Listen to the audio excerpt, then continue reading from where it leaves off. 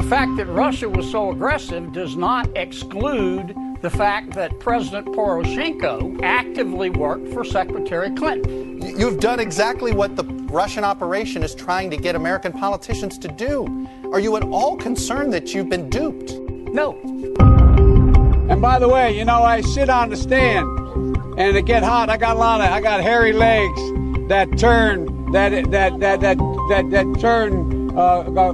blonde in the sun. And the kids used to come up and reach into the pool and rub my leg down so it was straight, and then watch the hair come back up again. They'd look at it. So I learned about roaches. I learned about kids jumping on my lap. And I've loved kids jumping on my lap. Xi Jinping is not a dictator. He has to satisfy his constituents or he's not going to survive. He's not a dictator? No, he has a constituency to answer to. Let's go beyond the stale and tired narratives. Let's use historical context and alternative perspectives to fully comprehend.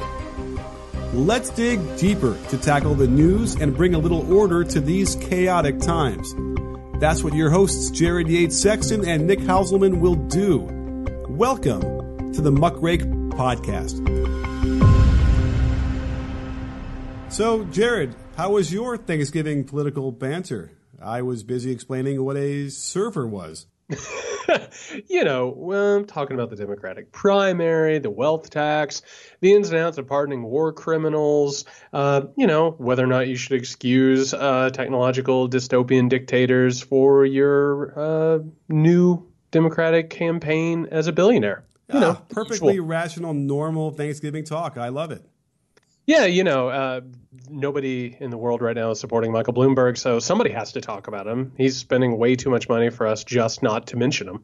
For sure, for sure. Well, you know, there's an interesting thing about him and his age, too. I feel like there's a certain generation of people that simply lack the ability to have any sensitivity to you know, social justice, I suppose could be the word. I've heard him say some horrible things about women, and you can't really. I mean, I guess you want to excuse him for being from that generation, but it just seems silly that we have to try and consider him a legitimate candidate in this day and age.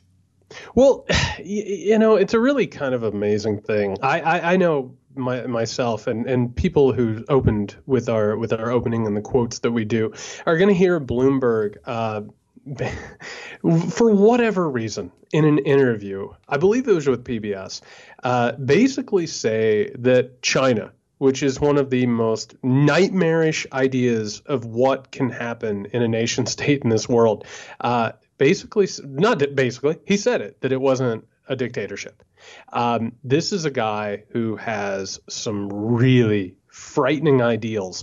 And I thought it'd be good for us to talk about this and sort of because last I checked, he's running as a Democrat, I believe. Mm-hmm.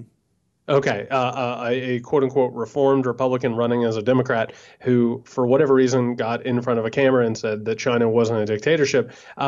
What we need to talk about is the fact that Michael Bloomberg represents a new movement in politics, what I've come to call post-politics, which is a group of people, and this is a very, very wide berth of people. These are billionaires, oligarchs, if you will. These are big tech people, and it also happens to be what Donald Trump is about and what Russia is about. We're basically talking about a group of people who are not interested in actually using government to help people, but using government to further their own interests, to empower themselves, to enrich themselves. And really, that's the only explanation for why a person would get in front of a camera and even hold a straight face. As they said, that China, a place that murders people, imprisons dissidents, has basically said that its biggest enemies are free speech and democracy and independent media and independent thought. That I'm sorry, Nick, maybe I'm old fashioned, but to me that is a dictatorship. Oh, well, on a different level as well. In that interview is Margaret Hoover, who was interviewing him, and she's a young, really smart woman. And you kind of got the sense that he couldn't deal with being challenged by a young, smart woman who deigned to ask him these questions and push him back on what China really represents. And those are the interesting little glimpses into his psyche that you get to see if you're really watching carefully. And that is really what makes me frustrated from all those guys who are 70, 75 years old. They all seem to lack that ability to have any self-reflection. So like you said, though, this isn't about government, right? This is about Bloomberg seeing an opportunity because no one's quite grasping everybody or getting everybody that excited in the Democratic primary. And I think he just sees this potentially as another way to expand his brand as well. I don't know if I really get a sense that he is interested in helping the country regain any amount of standing that we had before Trump took office. I think that might be the most important thing we're going to need from someone who does take over if Trump loses. Yeah, there's no plan. There's no plan besides Mike Bloomberg running for president. That's it. And you brought up an interesting thing. None of these people are good at being questioned because they're CEOs, right? They're billionaires. They're very, very powerful men, Nick, and they don't like it when people ask them questions. This is why you see Mark Zuckerberg just sort of like stiffen up. And he's like, why am I sitting in front of a congressional committee right now? Why am I having to explain why I broke digital democracy and reality in America? It's because these people don't have to answer for things. And that's what they like. They don't want a government that asks them questions. This is why Donald Trump, every time a reporter asks him something, or you have an impeachment inquiry, he looks at it as just it's a problem, right? It's just like a speed bump. And that's what this post-political mindset is all about. And it started, for a little bit of historical context, this starts in the 1970s, right? This starts with Jimmy Carter, who loses the presidency to Ronald Reagan. And we start having this mindset now where the government shouldn't be doing anything besides assisting business. Right? That's the only thing it's supposed to do, because all of a sudden we now have this mindset where if you are wealthy, it means, and people should look back on this, it's this old idea of the wealth of nations, right? That there's an invisible hand that guides the market, basically, that makes the market and the economy a tool of an omnipotent, all-powerful God. And so the people who are doing well, they deserve it. Right? It's not that there is a biased system. It's not that there's a white supremacist system. It's not that they had money and so they're going to continue to be privileged and powerful. These people literally believe that they have been deigned by the universe to be successful. So who are we, Nick? Who are the people and who are the government to ask these people questions? And this all goes to China. And I want to point this out, that the mindset we're talking about here, that market mindset, is what leads to China. This is why Mark Zuckerberg doesn't mind working with China. This is why big tech doesn't mind shutting down dissidents and censoring the internet and helping with this dictatorship, is because it's not about democracy. It's about the bottom line. Right. Well, let's even expand that into the basketball world, because we saw what happened with the NBA in China. Oh, let's go there. Because Daryl Morey tweets out a support of Hong Kong, and China really doesn't take that well at all. And the threat of them pulling any amount of money out of the NBA means that the team's salary caps would go down. That's how important China's money is. And I had never, ever seen Greg Popovich and Steve Kerr both, and even LeBron James, just go mute as if they were puppets from Commissioner Adam Silver telling them they can't say anything, when in the past they've always felt free to speak about whatever. But they clearly were gotten to. And it was eerie to see almost like the official state, policy coming down on people who should be able to speak as freely as they want to. So that's what that is. When we talk about China, they're simply talking about money. Right? They're talking about how much money can we make together, and that extends to all to Russia too. And that's sort of the crux of all this stuff. This is not about ideals. It's not about ethics. It's not about helping people and the constituents who actually live in these countries. It's simply about the bottom line for a very few people. And a lot of the wealthy people in this country have fooled themselves into thinking that they're self-made.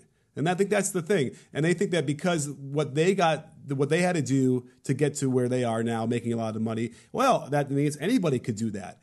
And it's the same kind of inequality that's what government is supposed to be for, to sort of help balance that even a little bit. And we've gotten so far away from that ideology since Reagan and probably before that it's really that this is what has driven, this is the biggest wedge that's driven us apart. I am so glad that you brought up the NBA China controversy, because for me, that was one of the most nightmarish moments, because it made it very clear, right? And it's funny, you said that LeBron went mute. He didn't. LeBron criticized Daryl Morey. Right. Like, that was his immediate reaction. LeBron James, who has been very, very outspoken on social justice and on these issues, sided with China. And let's give context. I assume everybody listening sort of understands this, but what was happening was that Daryl was criticizing China for cracking down on Hong Kong, right? And what we're seeing in Hong Kong is it's an iron fist that's coming down. It's China determining the rights of the people and whether or not they can express themselves and whether or not they can protest. What Daryl tweeted out was really, really innocuous. It wasn't anything at all. And he's one of the more powerful people in the NBA.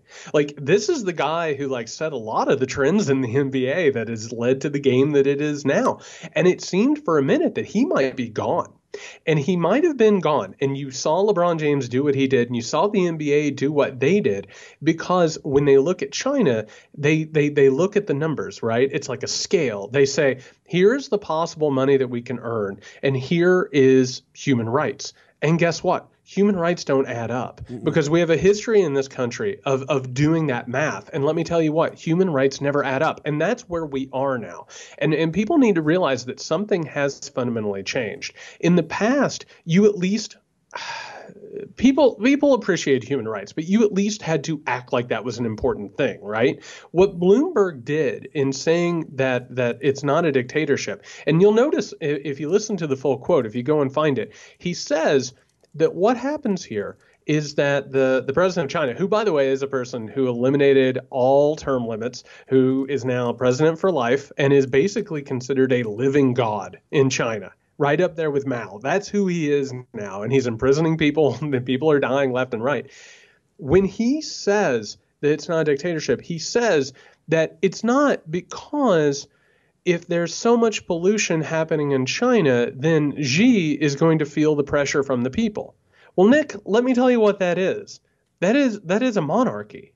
That's the idea of what we moved away from. That's what America, when we were founded, we were moving against the idea of there being an all-powerful monarch. And the idea behind the monarch was, and this happens right at the Age of Enlightenment. There's this moment where people start saying, well, why do we have kings? And it's like, well, they have the right of God. And people are like, that doesn't make sense, right? We rejected that. Now, all of a sudden, we have an oligarch billionaire who is getting into a presidential race. I believe the last poll I looked at, he's polling at 2%, maybe. And his constituency, by the way, is probably less than 2%. It's the billionaires of the country, and that's why he's running. But you have a 2% person who's getting in and flood. And by the way, if you watch TV over Thanksgiving, you saw a Michael Bloomberg ad. Like you couldn't get away from it. This is a person who has incredible wealth and incredible sway, who comes out in favor of a dictatorship that basically pretends not to be a dictatorship, who stands up for the idea of a monarchy in 2019. That should terrify everyone, but it should terrify them even more that it's not just Bloomberg.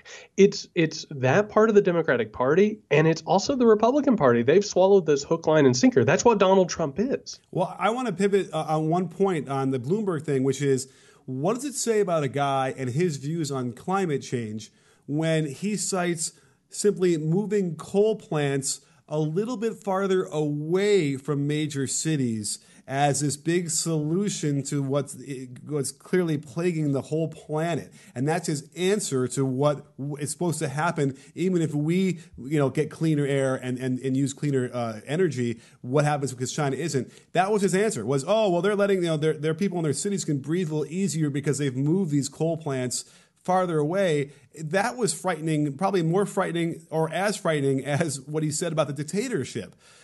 Because as far as I'm concerned, what we need in a candidate and the next president is someone who is a lot more forward thinking, at the very least, on climate change and what we're going to do about that, versus when you hear Trump keep talking about how he is unwilling, just like Bloomberg would probably be, he's unwilling to sacrifice any amount of cash in exchange for cleaner air and cleaner water and a cleaner environment.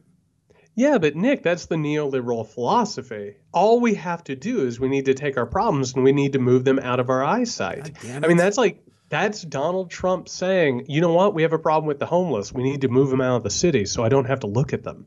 Right. That's what the idea is. And that's what's at the heart of this thing. Neoliberalism isn't actually, and real fast, the definition for people who are listening, I'm sure you hear this all the time. Neoliberalism is a reaction that takes place at the end of the 1970s, and we're currently still in. It is a nightmare machine. It's a disastrous policy that basically says that the market is always right. That is why we don't get paid enough. That's why we're not appreciated. That's why our lives, quite frankly, are hellscapes a lot of the time, and we're always working ourselves to death. Well, the neoliberalism basically says we don't need to fix those problems. We need to get those problems out of the way so we can focus more on production, because that's what's happening here, right? The problem with climate change is a problem that can't be answered unless you back away from production, which, by the way, isn't good for business. It's not good for the bottom line. It's not for expediting, because you always got to grow, grow, grow, grow. And that's Bloomberg, that's who this guy is. That's what the philosophy is at the heart of this thing. It's not about serving people. It's not about serving the well-being of anybody besides a small group of people who are consolidating power and wealth. And again, that's not Democrat. That's not just Republican. That's an entirely different group of people. And the more that we talk about this thing as if it's, Democrat Michael Bloomberg, Republican Donald Trump. Well, guess what? They've both been Democrats and Republicans. They've shifted allegiances based on whatever helped them. It's not like they have actual principles. The principles that they have is making money and having more power. That's all that happens here. It's a class structure thing. It's a power thing. It's not about the politics we think of. Let me just piggyback on that to explain it even a little bit better or a little bit more in depth. I remember in the late 90s having to deal with, private health insurance and how much they would constantly charge more and change the terms and all these different things. I remember saying to one of my best friends, who was an investment banker at the time, I said, why, instead of making $1 billion in profit, can't they just make $750 million and we can actually get this to run right? And his response was really telling. He said, if you take away their incentive to earn money, they're not going to give you good service, as if they were already giving us good service for that. And they weren't. It was really a hellscape then. It's a hellscape now. But that was the notion of any amount of regulation that you'd want to impose that might sacrifice a little bit of the bottom line indicates to someone who is dedicated to money that, that's simply it. You will not have that. It's the end of the business once you take away this, whatever incentive would be. And it was really striking to me. And we've seen it kind of go all the way through until we are in here with the argument about healthcare and everything else. They're all representative of the same idea that we keep talking about here. And again, it's insidious, but I get it. I'm a capitalist. I like money, like everyone else likes money. But at some point, we need to understand what the reality is, which is it isn't fair. And these people who are born into those wealthy situations as it is continue to enrich themselves and in a way that it's manipulation of the market. It's not a free market. Well, it's about growth. That's the main problem here. And if we're going to talk about what's actually happening, if we're going to get into the economics, the thing that ultimately kills the idea of neoliberalism is that it has to be continual growth. If you don't continually grow, if you're not always gaining more than the last time you gained, then you're stagnant. The first time that I understood this was when I started looking at like giant retail shops, like Sears or a Penny's. You know what I'm talking about? These stores that people of our generation sort of grew up with, and they seemed like they were never going to go away. Right. And now all of a sudden they're falling to the wayside. The problem isn't that they didn't make money. The problem is that they didn't make as much money as they needed to keep making. And eventually they end up in these siloed races, right? Which is actually, if we're going to take this metaphor a little bit further, look at Bloomberg and look at Trump. These are two guys who have been involved in the same race, right? These are media personalities who have been involved in enrichment and empowerment. And all of a sudden now they're sort of narrowing up at the top. I mean, that's what's happening with the big tech people. They're not in competition with everybody. They're in competition with each other, right? And if they fall back even a little bit, right? And that's the problem here, is all of a sudden you start working with a philosophy that is anti-human. Because you and me, what you're talking about, we're impediments. We're a natural resource for them, right? We can help them profit if they use us well enough. And this is filtered down through the rest of society. That's the problem with so-called trickle-down economics, is we're turned into natural resources that have to be used and juiced for all of our potential profit, as opposed to being treated like humans, because the market is not about humanity. The market is about profit. And the whole idea there, with the idea of what capitalism is based on and what we're doing, is that we can't consider other people, because it's the inherent greed and it's the inherent self-interest that makes this machine work. And here's what that machine does as well. And we're always looking for, where does this whole thing start? Is it Newt Gingrich? Is it Morning in America with Reagan? Is it anything earlier than that? Is it later? Well, I got to tell you, when I was watching in 2008, and I know Obama got so much crap for talking about redistribution of wealth as if that was socialism. And all he was proposing was a tax on like the very top half of 1% of the country. But when you would see the normal Americans who are making $60,000 a year and living in middle America, they were so far away from ever being close to having that tax affect them. And you would see them scream and yell bloody murder that these are raising our taxes. We cannot have that. And I feel like that is what this situation has done as well. It's sort of created this weird mindset where, I don't know, maybe we're not making $1 million a year. No, sorry, it's a lot more than $1 million a year today. But at some point, I'm working really hard. I'm going to be in that bracket. I don't want to get that tax. And quite honestly, I don't want to pee on anyone's parade, but the numbers indicate that it's simply not going to happen. You're not going to attain that much wealth to be affected by that. And yet, it really was as bad as religion, as far as how vehemently they would argue against that. Well, let's start here. Just a quick footnote. It all started with the founding of the country, when the founding fathers decided that it was worth keeping people in bondage in order to have an economic advantage.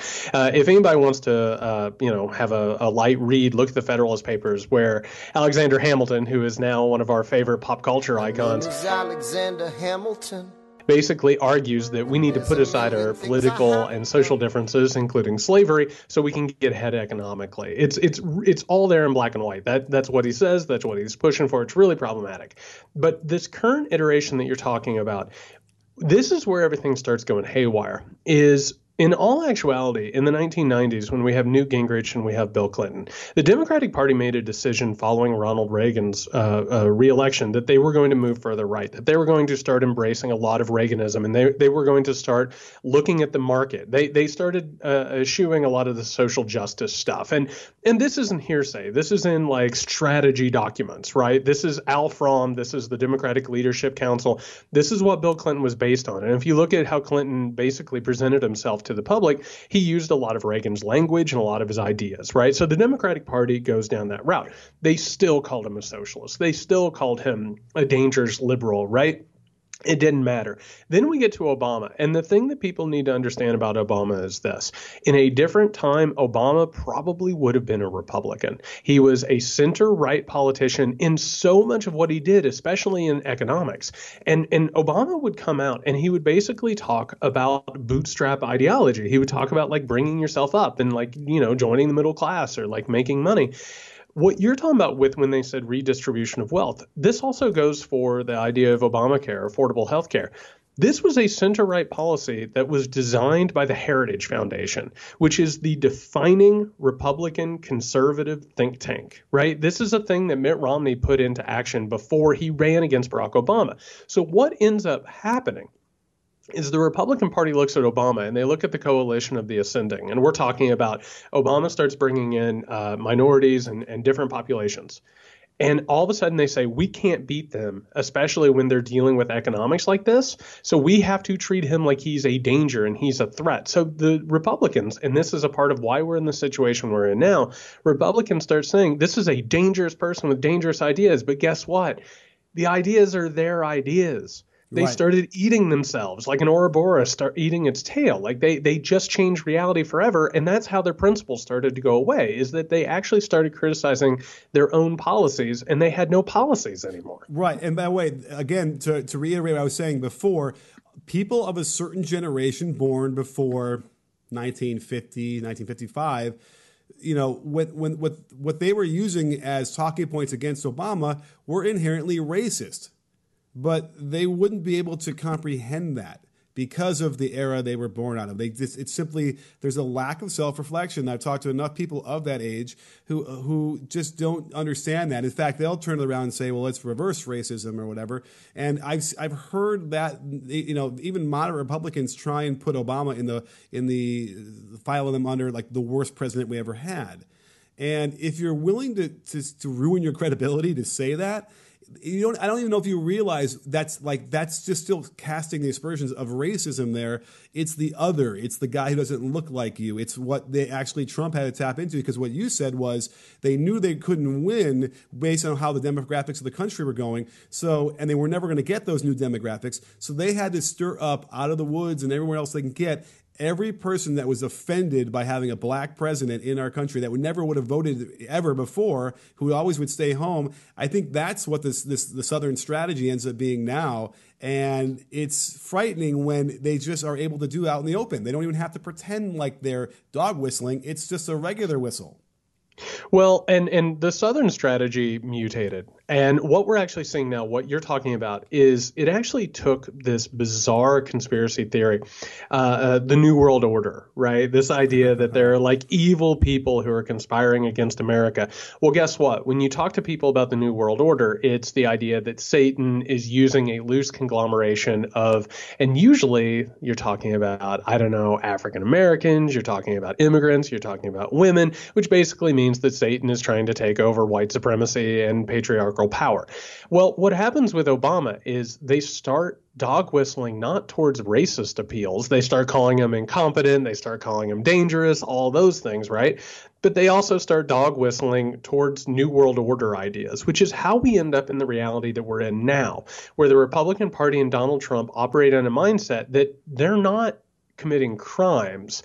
They're actually trying to take down an international conspiracy of satanic evil. And in some cases, it's child sex traffickers.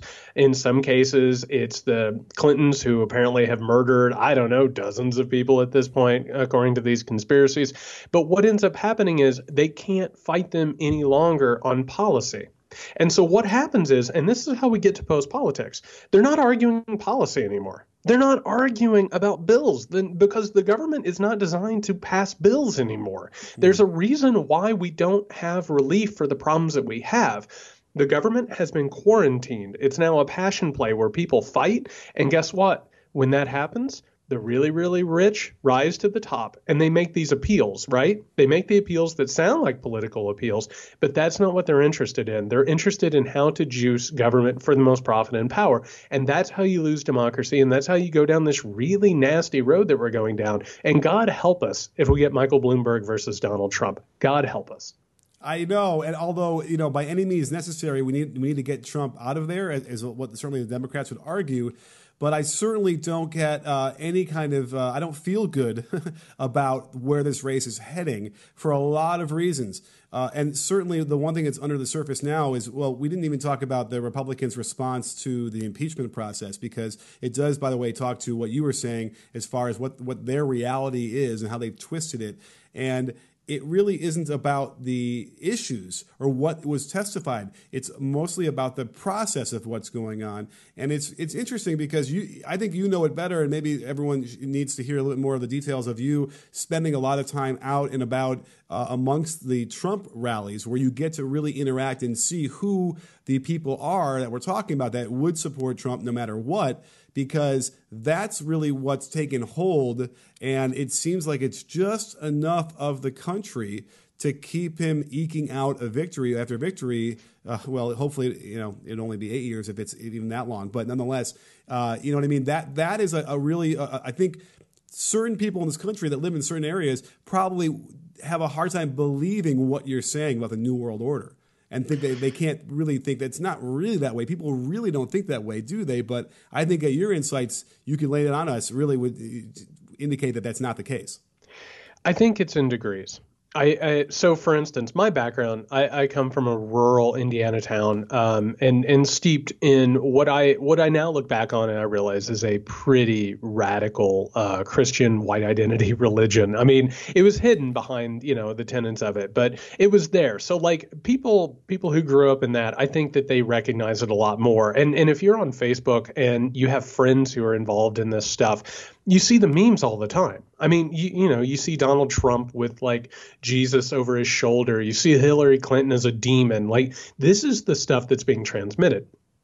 The other groups of people, for them, I think that they see Democrats as being criminals. I think they see them as being disingenuous because they have been so bathed in propaganda and the alternate reality that Republicans have created. How could they possibly be outside of it? You know what I mean? Like they look at it and they're like, how could possibly anybody think this? Obviously, this is bad faith. Obviously, they're trying to work behind the scenes. But what has happened is the Republican Party is a party that doesn't have a path to victory anymore. It's not, but they do because they've constructed one, right? And we're talking about gerrymandering. We're talking about voter suppression. We're talking about the Electoral College. We're talking about things that actually limit democracy, which is the important thing that we're talking about here. And let's bring it back all the way around. The idea behind post-politics is not for democracy. They're interested in controlled democracies. They're interested in the illusion of democracy in order to give, quote unquote, consent. This is why you look at somewhere like Russia, where Putin will come out with 92% of the vote, and it's considered a mandate, and it's considered he has the will of all the people. Well, guess what? That's manufactured. That's not real. And what we're seeing now, particularly in this country, is a slow movement towards the manufactured democracy. This is why we have gerrymandering. This is why we have suppression. This is why the Electoral College works the way it does, is because we have a party that recognizes it can't win a democratic election, and so it has to manufacture one it can win. Well, the question then arises is how long would it take to get there? I mean, I know that Nazi Germany took, they kind of came into power in the early 30s, and by 39 they had control and they started World War II. So, that's 7 years or so. I wonder if I would have to imagine it would take at least that long for that to happen. And I guess what would have to happen for them to finally do it? Because what they're doing now, the method with what Trump is doing is so dividing of people and so enraging of the other side that it's hard to imagine we'd ever just lay down and be like, okay, fine, we're beaten into submission. But now that you say it that way, I can see that being a thing after, was it 10 years? How long do you think it would be until we would, guys like you and me would just simply shrug and be lobotomized? So here's the thing we have to say, first of all, is I don't actually think that the problem is necessarily just Republican. I say all the time, I don't think it's Democrat or Republican. I don't think it's left or right. What we're dealing with is a different type of thing. Somebody like Bloomberg, like it would be what I would call a kinder, gentler fascism. Right. Like, this is the kind of thing that happens with like Zuckerberg. This is the kind of thing that happens with Google, is we have a group of people who will basically know better than the rest of us and will just sort of capitulate. Right. Like, you don't necessarily know you're in a dystopia all the time. Like if you're getting a reality that reinforces what people above you are more powerful than you think, then you're actually living in a dystopia that's sort of clouded. Well, I'm not saying that it would be necessarily the same thing, because what happens on the right now is a particularly dangerous strain of this, because every single day they're testing democratic institutions, and they have shown that they're more than happy to have a scorched earth policy. And you brought up the Republican impeachment report. It's a completely farcical document. It shows that they are not engaging in good faith arguments. They're not interested in the business of government. They're interested in continuing power. That's the road to fascism, right? That is blatant, bold-faced fascism, is when you do not care about actual good law and government. And that's what they're doing. But there are different modes of this. And we have to be aware that for us to get out of this without something really, really bad happening, We need a larger, different vision. We have to get out of this neoliberal mindset. We have to move towards something more democratic and humane and better and human. And unless we do that, we're trapped on different sides. I mean, this is a big, giant matrix of problems that, and I say this all the time, and maybe I'll make it something I say every episode. Donald Trump is not the disease. He's a symptom. Right. And what we're watching right now could not have happened if there wasn't something really, really wrong in the engine of this country and in this world. We have to look at it that way, and we have to realize that we're kind of beset on all sides by this thing. There has to be a better way, and hopefully somebody can express that and galvanize some people behind it. Well, one of the other keys to fascism as it exists is when things like the Justice Department and the White House, lose their separation, ethical separation, whatever you want to call that, where they're not supposed to be involved with each other. And it had been we'd observed that norm for almost the entire republic until now. Well, I got some breaking news for you, Jared. Are you ready? William Barr doesn't agree with the key findings of the Russia investigation that his own IG that he brought in, Horowitz, is going to release next week. And I was wondering with my dad earlier today about what's going to happen, because we now know that report is going to simply say, there was this one low-level lawyer who changed the report. They got rid of him. It doesn't affect anything. And it's certainly the key finding they're going to say is that the FBI was right in opening their investigation into Trump. And that's what Barr is now disputing. And he's going to say that he still disagrees. He'll probably pick up the whole spying thing, which I thought was completely, almost to the point where they could have brought him on charges of lying to Congress for saying that. And we're now going to get into this hazy thing where people are going to get confused and not know what to believe. I'm so tired of this shit. I'm just so tired of it.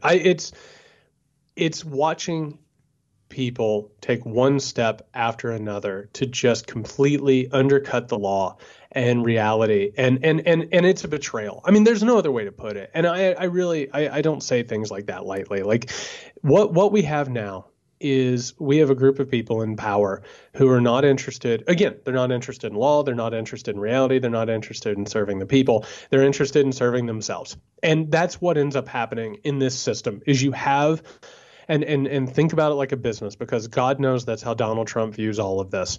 They are businesses that have grown larger than the country. And as a result, they view the country as something that assists them as opposed to something they should assist.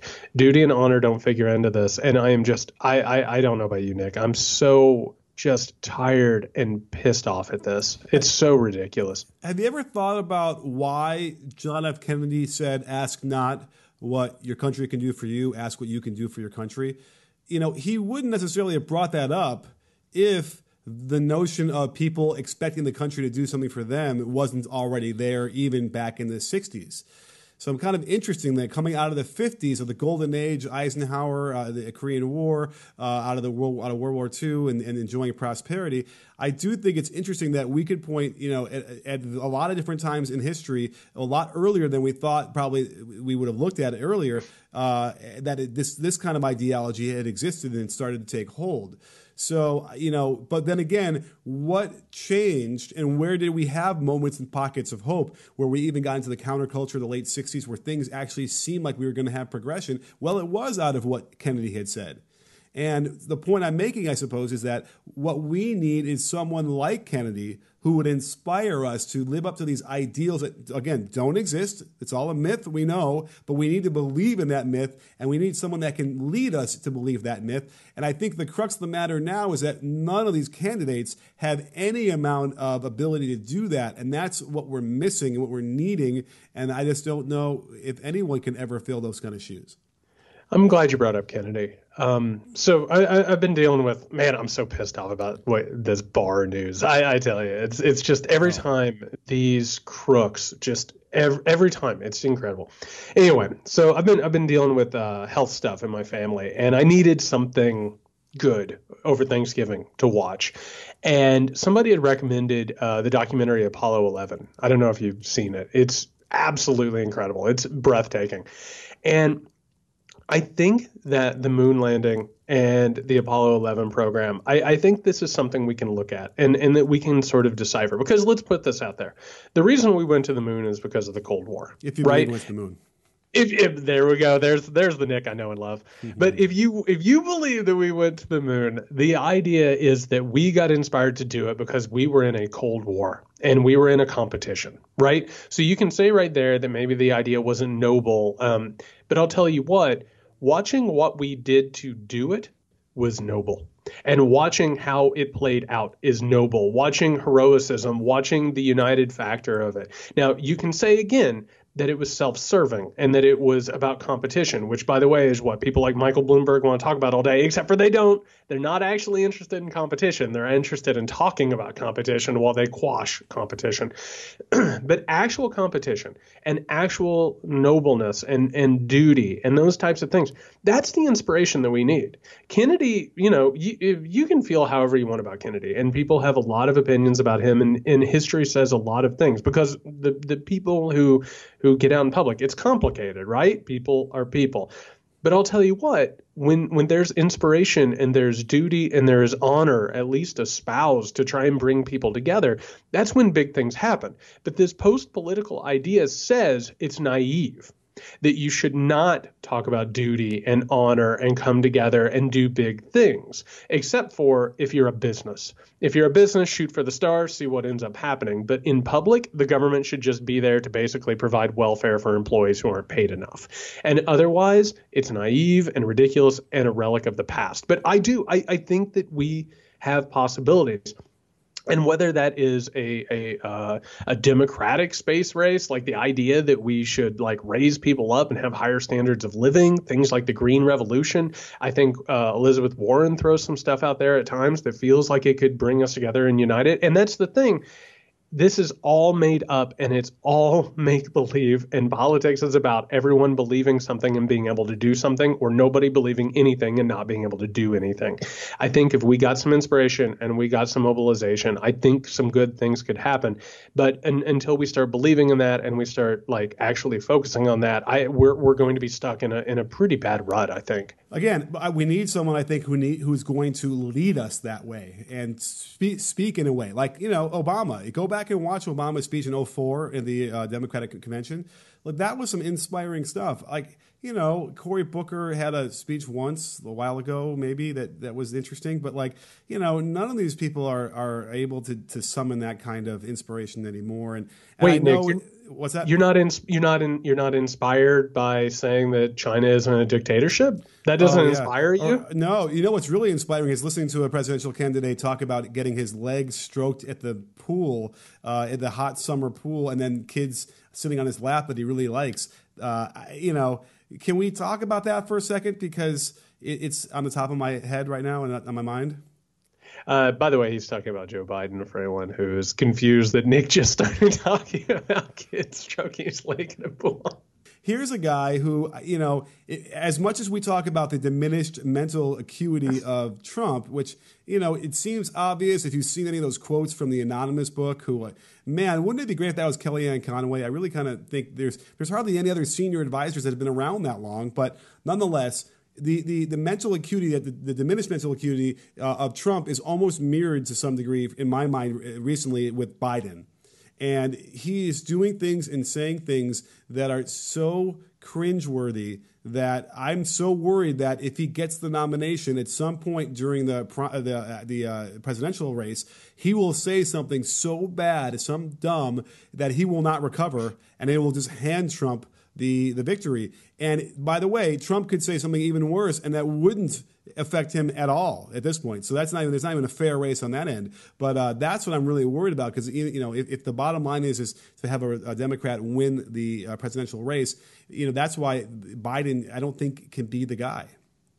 Well, I think, Joe Biden, speaking of complicated political figures, there's a lot of stuff that Joe Biden has done in his career that I think is really exemplary. And there's a lot of stuff that is really troubling. I will tell you, for me, looking at this field, I checked out the moment that he started saying that Republicans were having a fever and that they were suddenly going to get better if he got elected and Trump would go.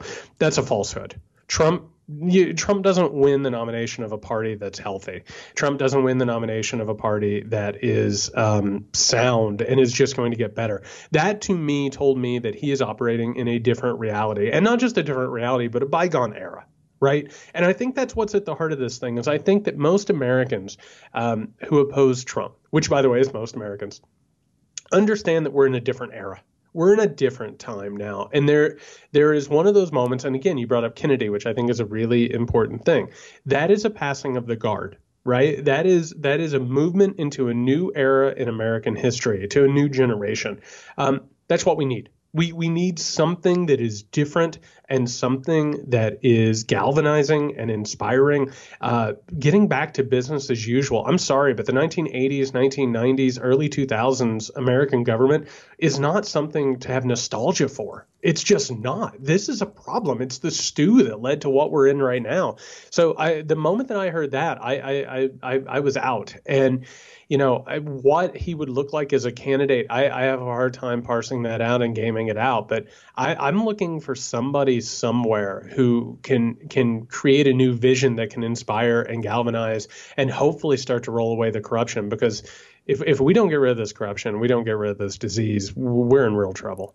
Oh, I agree wholeheartedly. I think also what we need to have a debate about or discussion is, A, the Democrats, if the next Democrat that attacks another Democrat should just be disqualified right away. The only thing they should be talking about is how bad Trump is. That should be the only calling card they have. It could be monotonous, I don't care. But they also need to be talking about what are they going to do to prevent another Trump from happening. I want a clear outline of what laws they intend to pass. I think releasing your taxes would have to be the top of the list right away. And there's got to be, again, the founding fathers were really, really smart. They constructed a really good constitution. But the ignoring of the norms that had been established for 200 years, no one was quite prepared for someone that would be able to do that and survive an impeachment, which is what's going to happen here.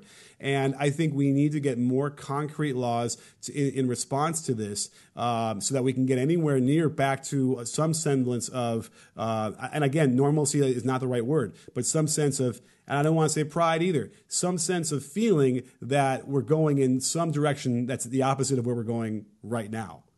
Well, I think that's one of the big problems right now. I was listening to something earlier today. It was talking about why Democrats are having a hard time selling impeachment, which they're not. In all actuality, like the public is overwhelmingly in favor of it. Everyone understands Trump committed impeachable crimes. But the idea of how they sell it, one thing I think that could put this thing over the top or at least sort of change the dynamic is I'm sorry, but the presidential candidates should be out there talking about this. This should be the thing that everybody's talking about instead of spending time asking how they're going to make programs work, which weirdly enough is only a question that Democratic candidates get asked in debates. It's like, how are you going to pay for it? What are you going to do? Well, that's a one-sided thing because one party happens to have at least one foot in reality versus another that is, I don't know, orbiting the moon somewhere. Let's bring that thing full circle. But I think they should be bringing that message out there, and they should be talking about the illness that this country has, because it's a sickness that has to be treated. And that should be number one. That should be the thing that we're dealing with. Absolutely. I agree. I wish we could argue more. It'd be probably more interesting. But I think what's also interesting, because we talk about the impeachment notion and people supporting that, is we're now getting to the point where the impeachment trial in the Senate is on the horizon. And we now need to figure out what that's going to look like and what's going to happen there. And we've already heard McConnell, and boy, can we all, if there's a way to get him out of office, it might be more important to get him than Trump. But he seems to have been throwing a little bit of nuggets and morsels of what he might do. I honestly feel like it sounds like he's going to be able to decide how the format's going to go. I know John Roberts, the Chief Justice of the Supreme Court, has some say, but it kind of feels like if McConnell is going to control this whole thing, either they can make it into a complete circus, or he can literally make it last one day and just sort of say, all right, you can say a couple things. Here's your opening remarks. All right, let's vote. And he'll be able to do that. And he knows the vote will come in. It will not be 67 votes to remove. And that will be it. And my take on it is almost like maybe the Democrats should slow this thing down even more and just keep it in this limbo where little things drizzle out and it keeps a cloud over his head the entire time, way into the presidential race, and not let them crow about how they were exonerated and completely found innocent of everything. Yeah, I think with McConnell, this is one of those things, right, where it's you can't spend all your time being anxious about something that's going to happen because the anxiety is going to take away the time between worrying about it and when it actually happens. Who knows what McConnell's going to do when we get to the Senate? I think what people need to focus on, and to give people a little bit of a viewing guide over the next couple of days, the impeachment inquiry is going to bring in scholars who are going to talk about these things, and they're going to give some background for it.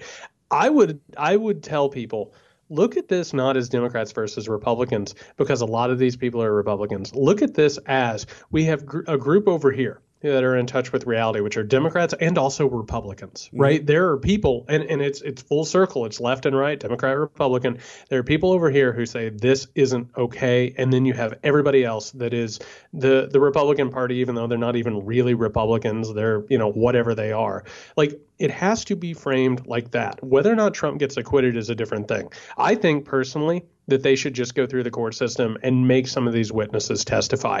Make Rudy Giuliani get up in front of a committee and take the fifth. And by the way, he probably won't take the fifth because that dude loves talking on TV. Get him up and make him say whatever he wants to say. Get Mulvaney up there. Get Barr up there. Get Pompeo up there.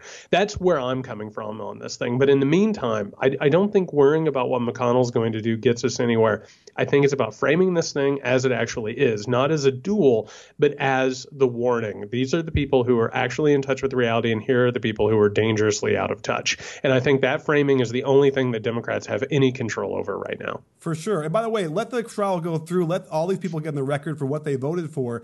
I have to believe there are enough people at risk in their races that if a Democrat ran against a Republican who voted to not impeach, you could turn one or two of those seats. And that's, again, all they really need. They have to just protect, one of either Pennsylvania, Wisconsin, or Michigan. So it just seems to me that there would be enough swaying there based on the polling that we've seen about who supports impeachment, that they would lose that election, their election at the down ballot, but then also that Trump would suffer because of that. Just enough. Remember, we're talking about 60,000 votes, 70,000 votes across 3 states.